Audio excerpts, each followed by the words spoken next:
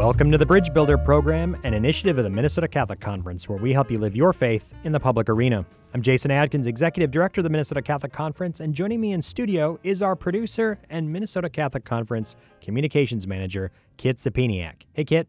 Hey, everyone. Thanks for joining us again. We hope that you're having a very blessed day. Remember, you can catch us right here every week on your favorite Catholic radio station. If you ever do miss an episode or just want to catch up on our past episodes, make sure to go to mncatholic.org/podcast. And we are actually marking a milestone today. This is our 100th episode that is aired on the radio. In today's episode, we're talking about the importance of education and critical thinking to our politics and public discourse. In our mailbag segment, we answer a question about meeting the needs of parents who want more educational opportunities for their children. And of course, we want to leave you with some practical tips on how you can start to put your faith into action. In our Bricklayer segment, we talk about what you can do to begin preparing for the annual nationwide observance of Religious Freedom Week. I can't think of a better way to celebrate our 100th episode on the radio than to have one of my heroes and someone I've looked up to for a long time. We're blessed to have Dr. Robert George joining us. Dr. George is professor of jurisprudence and director of the James Madison Program in American Ideals and Institutions at Princeton University. He's also frequently a visiting professor at Harvard Law School. Professor George has served as chairman of the U.S. Commission on International Religious Freedom.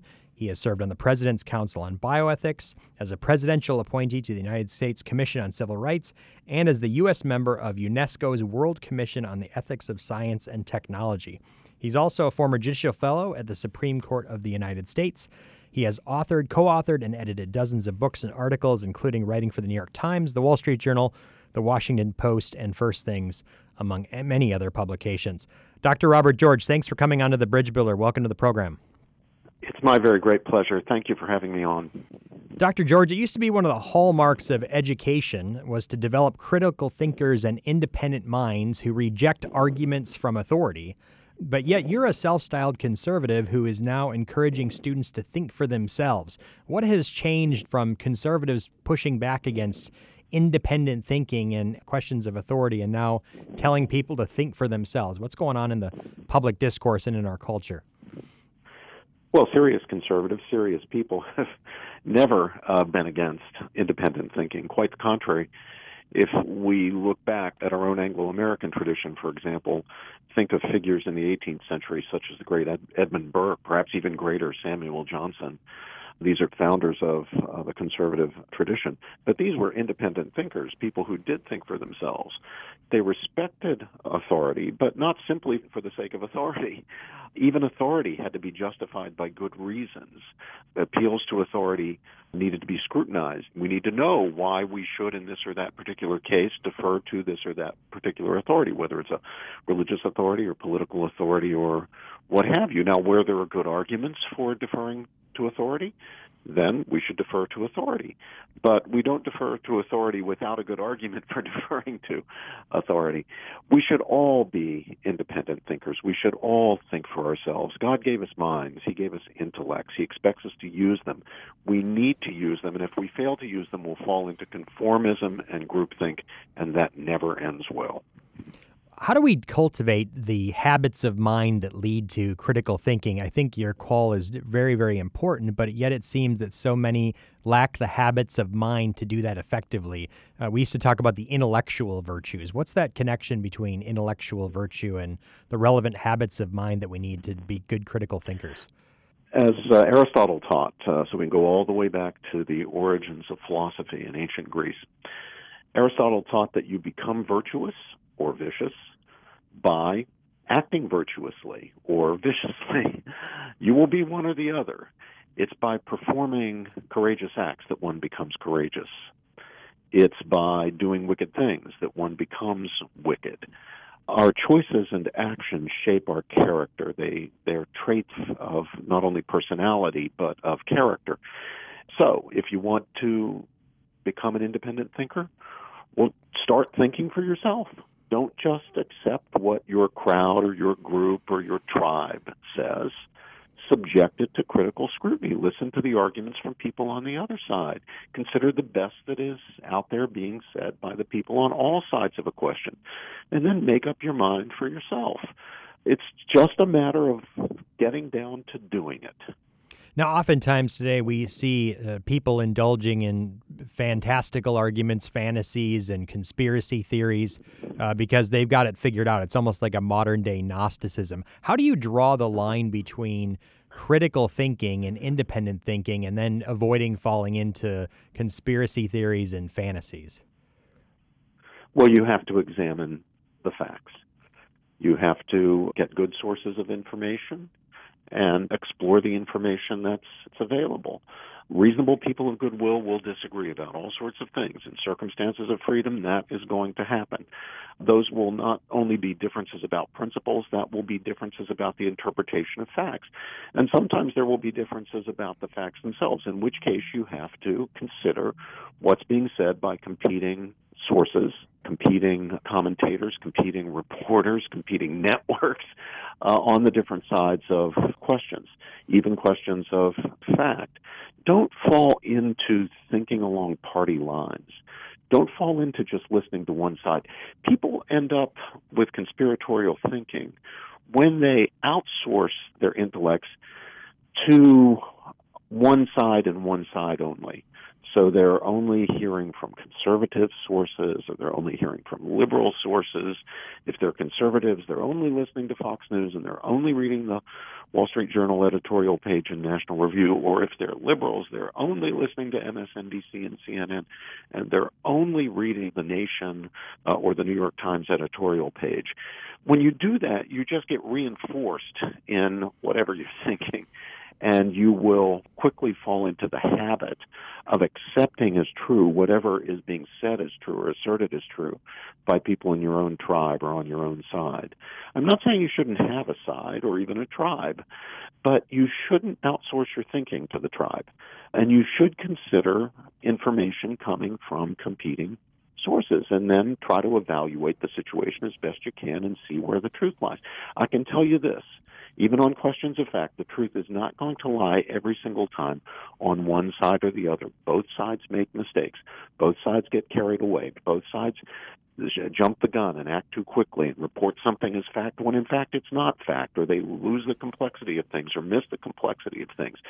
That's going to happen. And if we're going to avoid that, really messing up our thinking, we're going to have to get into the habit of considering what people on the other side have to say about a situation.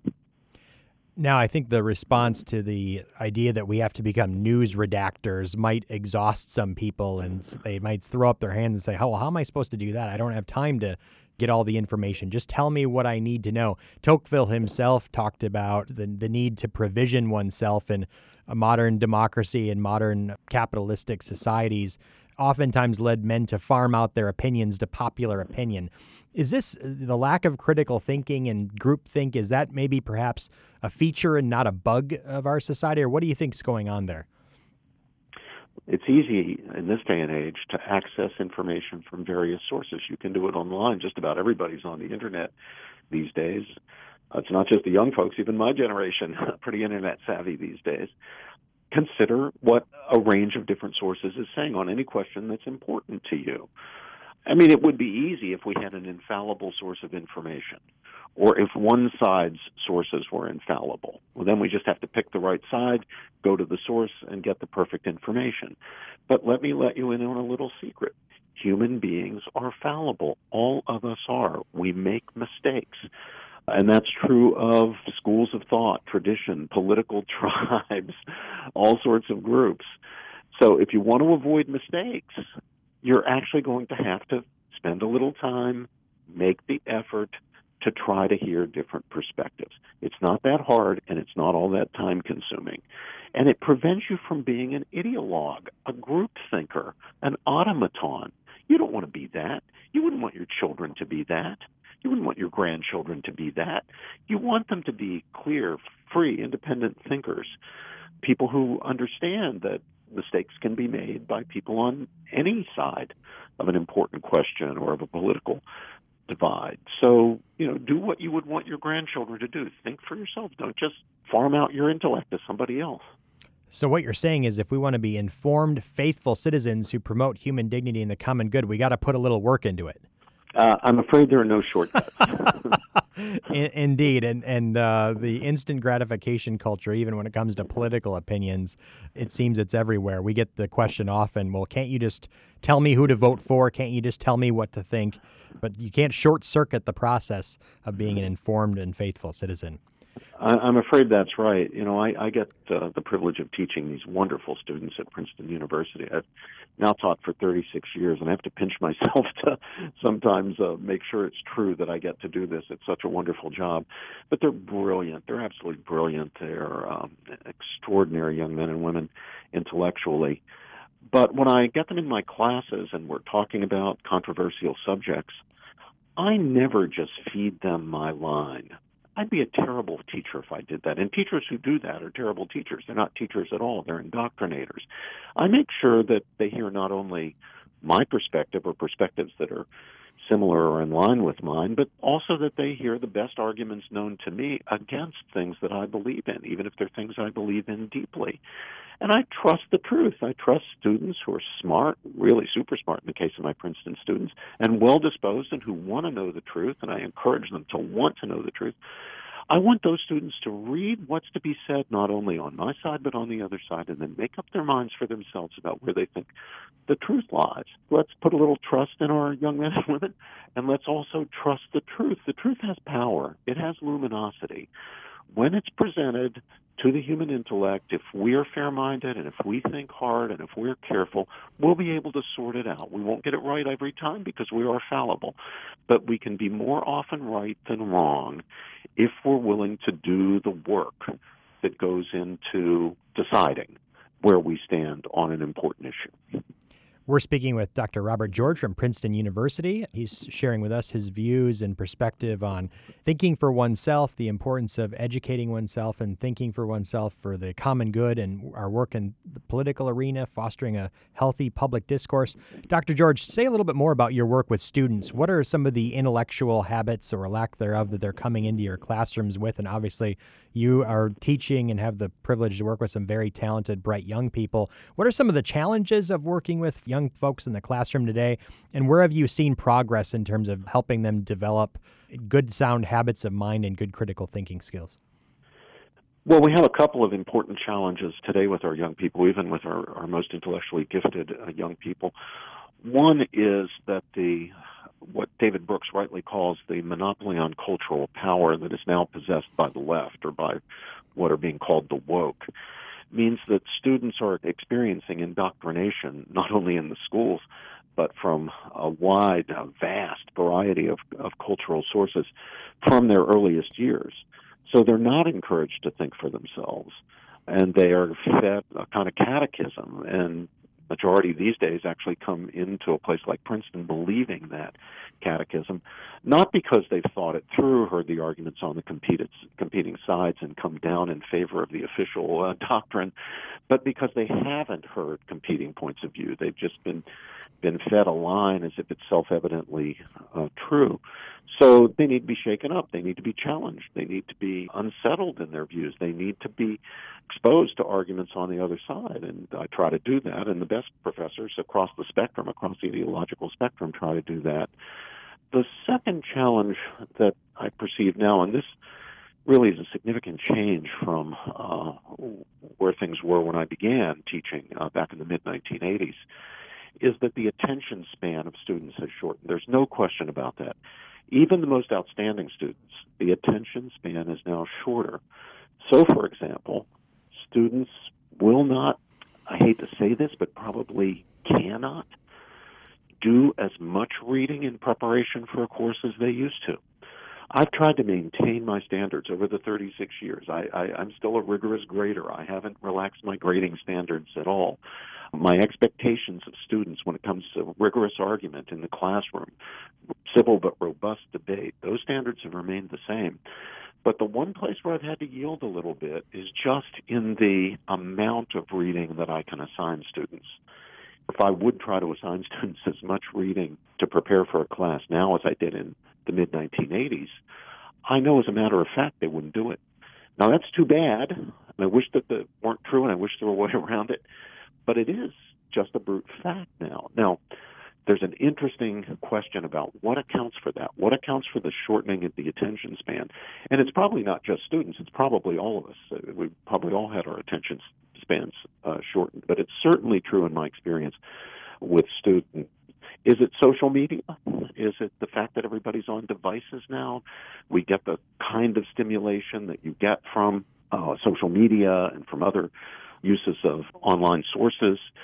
Maybe. I know that's one of the theses that one finds out there, trying to explain the datum that the attention span has shortened. But it is a datum. The attention span has shortened, so I've had to adjust to that. Dr. George, you've mentioned over and over the importance of truth and rational inquiry, the discourse pursuing truth. It seems, though, that truth is no longer the criterion in academia, the media, and that reason, one might say, to paraphrase Hume, is the handmaiden of power. It seems that power and pursuing power and indoctrination for its own ends, that reporters not reporting but doing news analysis with an ideological bent to it. Would you agree with that description of the way things are? And if so, how has that dynamic corroded our public discourse? Here I've seen something of a change over the course of the past 5 years or so. If we go back a decade or decade and a half, it was very common, very popular in academic circles and among scholars and other intellectuals to say things like, well, there's no objective truth. There's no absolute truth. There are only relative truths. There's my truth, and you have your truth, and I have my truth, but there's no objective truth. Do you remember that? It wasn't that long ago. But one doesn't hear that kind of thing anymore. Mm-hmm. The same folks who used to promote that line now take a very different line. They say there's truth, and we've got it, and no one's allowed to question it. If you question it, you're a bad person. You're a bigot. You're a racist. You're a demagogue. So that's a shift. Now, neither of those positions is viable, and both of those positions are actually hostile to the cause of truth-seeking. The one is a kind of relativism. It really denies the possibility of truth. The other is a misguided absolutism that shuts down the truth-seeking enterprise by claiming an unjustified certitude. So we need to recognize our fallibility as human beings. We need to be willing to allow challenges even to our most deeply held, most cherished, even identity-forming beliefs. We need to avoid being too certain about things without collapsing into relativism or the denial of the possibility of truth. Let's stay on the straight and narrow here. There is truth. It's possible to understand it. It's possible to grasp it, never perfectly, never completely. We're not going to, in this life, we're not going to know the whole truth about everything, but we can make progress. We can get nearer to the truth, always mixed with a bit of error, no matter doing our best. Of course, we're not going to be perfect. To do it right, what we need to do is make sure that we're always seeking the truth and always open to challenge, always open to argument, always being prepared to make the argument for what we believe to be true and entertain the counter-argument.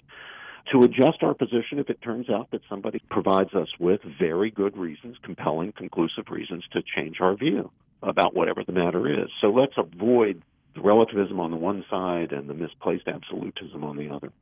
Dr. George, along those lines, you wrote an absolutely fantastic book some years ago called The Clash of Orthodoxies, describing two competing public philosophies that should undergird our democracy or our liberal republic or whatever you'd like to talk about it, and a kind of ethical relativism on one side and a sort of natural law realism on the other. In other words, there is truth and you can know it, and our public policies and our culture should be ordered around those truths in the culture and in law. Would you write that book a little bit differently today to account for this new absolutism? Is there a different orthodoxy on the scene? How would you write that book a little bit differently today, if at all? Well, I'm not sure that I would write it differently. I think I would add to it because we've had a new development.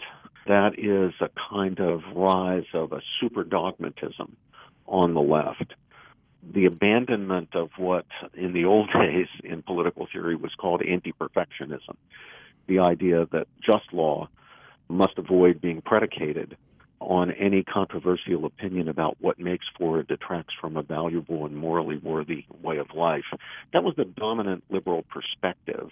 We found it most prominently defended in the work of the great liberal Harvard political philosopher John Rawls. I made my early career as a critic of that work, a critic of anti-perfectionism, a critic of Rawls and others. I would add to that now a critique of forms of secular progressivism that have abandoned the anti-perfectionism and replaced it with this misguided absolutism, this unwillingness to entertain challenges. If we abandon, as we should, I think, the kind of liberalism that Rawls represented, it was honorable but mistaken. If we abandon it, the alternative shouldn't be illiberalism, whether that illiberalism is of a secular progressive variety or a religious fundamentalism or militancy or whatever it is. It should be liberal in a higher and better sense, the sense of the term that we have in mind when we talk about liberal education or when we talk about liberal democracy. We don't mean the liberalism of Barack Obama or Joe Biden, that kind of political liberalism, or Nancy Pelosi or Chuck Schumer. We mean the liberal spirit that is truth-seeking and understands that to be truth-seeking, you have to be open to hearing all the arguments on the competing sides, and you need to let reason play its role, and you need to be willing to follow the argument, follow the truth wherever it leads. Dr. George, one final question. What are you most hopeful about in our politics and in our public discourse today? Well, it's young people. Not all young people, alas. A lot of our young people are woke and they've fallen into groupthink and kind of demagoguery, and that's a serious problem. And yet I am so inspired by young people who, despite the pressures that the culture impresses on them to conform, nevertheless stand up and think for themselves and boldly criticize the groupthink and the dominant orthodoxies. The most powerful critics of secular progressive ideology today are young men and women like Ryan Anderson, the new president of the Ethics and Public Policy Center, Yuval Levin at the American Enterprise Institute, Melissa Moskela, a former student of mine who's a professor at Catholic University of America, Sharif Girgis, another of my former students who's now beginning as a professor at University of Notre Dame Law School. And I could go on with more and more. These bold, courageous, brilliant young people are inspiring because they simply will not be intimidated. They refuse to be bullied into conformity with secular progressive or any ideological dogmas. They insist on thinking for themselves, seeking the truth, speaking the truth as best they understand the truth whenever they can find the truth. They are our future. They are our hope. What a wonderful way to finish that stimulating discussion. We've had the blessing to be speaking with Dr. Robert George. He's professor of jurisprudence and director of the James Madison Program in American Ideals at Princeton. Dr. George, thanks so much for being on today. Where can people go to learn more about your work and the work of the James Madison Institute? Well, the James Madison Program can be looked up online. We're the James Madison Program in American Ideals and Institutions at Princeton University. I'm active on social media. I think I'm up at my limit now as far as Facebook friends are concerned, but I think I can still have Facebook followers. And I'm also active on Twitter, where my Twitter handle is @McCormickProf, @McCormickProf. Or you can find me, I think, by typing my name, Robert P. George, into the search engine. I'm always glad to hear from friends out there, or even enemies, even critics, who are interested in my work and what I have to say. Indeed, no doubt you walk the walk and talk the talk and model civil discourse. You're such a blessing to not just the Catholic community, but to American public life. So thank you, Dr. Robert George, for joining the Bridge Builder program today. My pleasure, Jason. Thank you, and Kit. And we'll be back in a moment with our mailbag segment.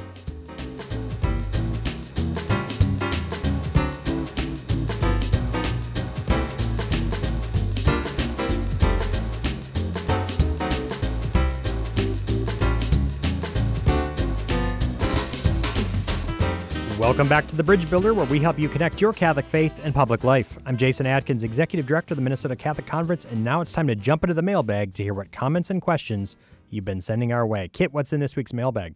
This past legislative session, the Minnesota Catholic Conference has advocated for the creation of more opportunities for parents to have the choice when it comes to their child's education, where to send their child to school. And we received a question from one of our Catholic Advocacy Network members who says the school choice proposal from this session was insufficient, and he wants more to be done to provide school choice to families who are the most in need. Jason, can you maybe just fill us in more about the school choice proposals that were on the table this session and why the Catholic Conference is pushing for them? We were blessed to have multiple school choice bills being introduced. There's such an appetite for it among parents and families, especially during this year of COVID when so many people struggled with distance learning, schools being closed, and are looking for more options for their kids, whether it's because those are better suited to their values or because they think they're going to get a better education. And our advocacy for school choice is really about protecting that basic parental right to choose the best education for your child, no matter what your personal background, but it's about focusing on kids' needs rather than systems. So we think dollars should flow with students and funnel towards student outcomes and not funnel towards systems. The students and the parents make those options as to what's best suited for them. And so this year, a groundbreaking proposal called Education Savings Accounts was introduced and passed by the Senate. It's been in negotiations during the budget talks with the governor and with the House leadership. But it's a fantastic program. It's a step in the right direction of where we want to be, which is universal education savings accounts for everybody. You should basically just get a debit card to use in a way that you see fit for your child. Essentially, you take the basic formula for state spending with regard to a student, and you direct that toward the student and give them essentially a debit card to use in a way they see fit, whether that's private school tuition, a combination of tutors and other programs. They could still certainly choose public schools. Students are not required to take an education savings account. It could just go toward public schools. Now, the complaint with programs like this is, well, because it has an income cap of $150,000, it doesn't meet all students, or better connected families will be able to take advantage of this, and the money will run up before more disadvantaged families have the opportunity to choose their school. In other words, it's because it doesn't impact everyone equally, therefore we shouldn't do it at all. And this is a common complaint we have from school choice opponents is it's, because we can't help everyone, we shouldn't help anybody. And that's, of course, misguided. Now, the Minnesota Catholic Conference is also proposing a smaller, more targeted package as well. We think all these school choice options are good. Happy to have any of them passed by the legislature. But we've been really focusing our efforts on adding tuition to the already existing education tax credit that benefits low-income families. The writer was indeed correct that low-income families are the most challenged by school choice. People with income can choose the school that asserts their needs. You have school choice if you have high income. You don't if you have low income. So expanding the already existing refundable tax credit to include tuition targeted toward low-income families will help those families access the schools that they need to best serve their child. So, yeah, it's legitimate criticism that school choice programs don't help everyone, but the answer is not to do anything. It's to do more and make those programs bigger and more accessible to families of all types, regardless of income.